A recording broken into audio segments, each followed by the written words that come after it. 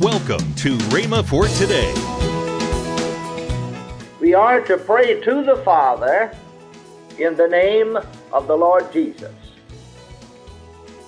Now, I don't know whether you believe it or not, but I sincerely do. I've made a few observations in life.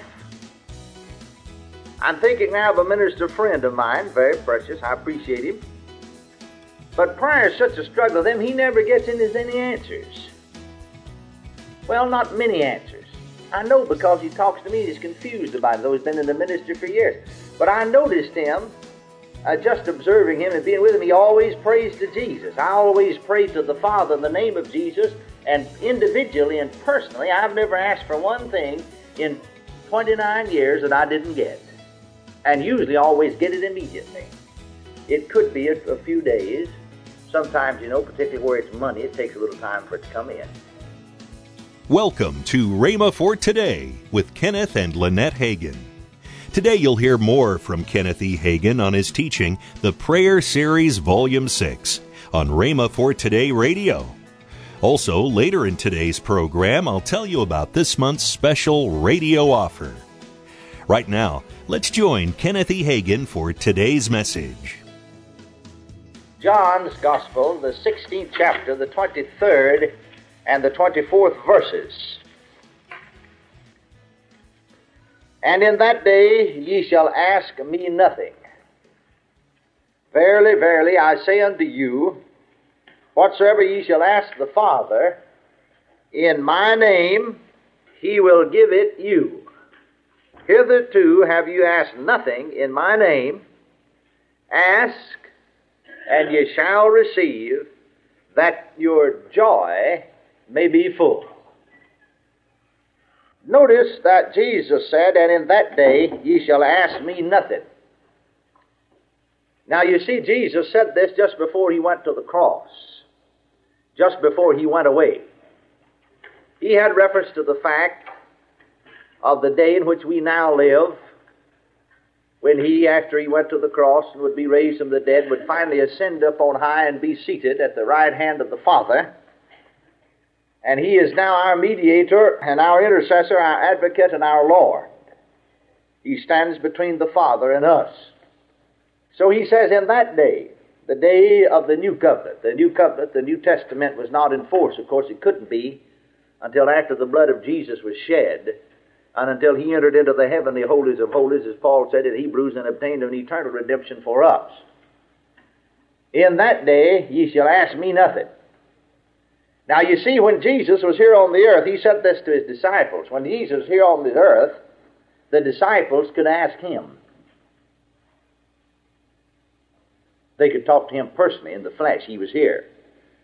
But he said, in that day ye shall ask me nothing. Another translation, I believe, reads, in that day ye shall not pray to me. But whatsoever ye shall ask the Father in my name, he will give it you. We are to pray to the Father in the name of the Lord Jesus. Now, I don't know whether you believe it or not, but I sincerely do. I've made a few observations in life. I'm thinking now of a minister friend of mine, very precious. I appreciate him. But prayer is such a struggle with him, he never gets into any answers. Well, not many answers. I know because he talks to me, he's confused about it, though he's been in the ministry for years. But I noticed him, just observing him and being with him, he always prays to Jesus. I always pray to the Father in the name of Jesus, and individually and personally, I've never asked for one thing in 29 years that I didn't get. And usually always get it immediately. It could be a few days. Sometimes, particularly where it's money, it takes a little time for it to come in. But I've never asked yet. I've got my first prayer. Now, you have to understand this, that if this brother said, well, Brother Hagin, pray for my finances, that really then it boils down to this, that he and I will have to agree on it. Are you listening to me? And his will comes into play on it. And his will can block my will and block my faith. See, we have authority over demons and evil spirits, but we don't have authority over human spirits. If we had authority over human spirits, then we could make everybody get saved. Couldn't we? Now, do you understand me? And so there isn't any such thing as me just praying, pushing something off on you without your cooperation. Now, He hears me all right. Did you hear me? I said the Lord hears me. He hears me because He always hears me. But you may not be in position to receive it when it comes, or your unbelief may nullify my faith. Many times when it comes to healing particularly, well, I know a lot of times when I pray for folks that certain things come up before me, and I know that's what's standing between them and receiving, and I talk to them sometimes about it. Sometimes I see I can't help them, so I just be quiet about it. I know John Lake says, and it's in this book right here, Lake Sermons on Dominion over Disease and Demons of Death, which is very good. But in here he tells about he was praying for a man who had sugar diabetes.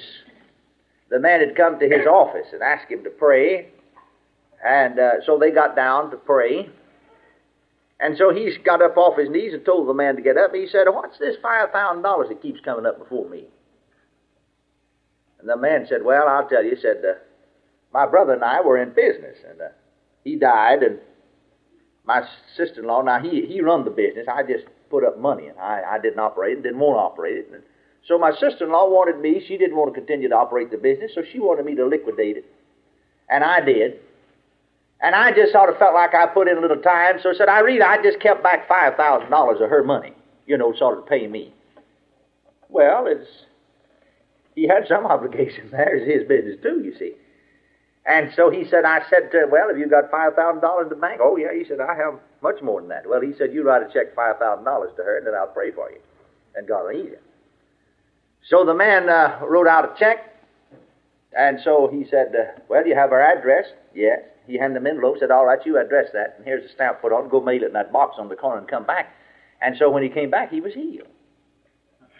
Well, now that's not true with everybody. But you see, the thing was, there wasn't any such thing as Brother Lake praying for that man and getting him healed, and something he had done or his unbelief nullifying the effects of that prayer.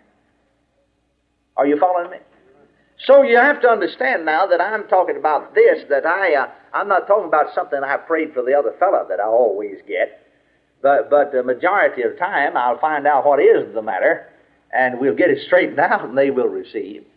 But I'm talking now about my individual life, me personally. I cannot remember, I do not know one single thing that I've ever asked of Him in 29 years but what I've received. And as I said, this other minister friend of mine, who is older than I am actually, in age and in ministry, and yet he talked to me about that. He's confused about that. Well, I didn't know, but I observed in being with him and hearing him pray that he's always praying to Jesus. But I pray to the Father in the name of Jesus, and that's the way Jesus said to do it. Isn't that right? In that day ye shall ask me nothing, but whatsoever ye shall ask the Father in my name, He will give it you. Well, now somebody said, "I believe that all right, Brother Hagin, but..." No, there's not a but in that verse, so don't read it in there. "Well, I believe that all right if..." No, there's not an if in that verse, so don't read an if in that.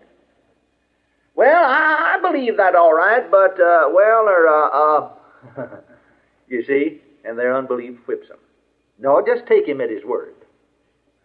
Praise God, just take Him at His word.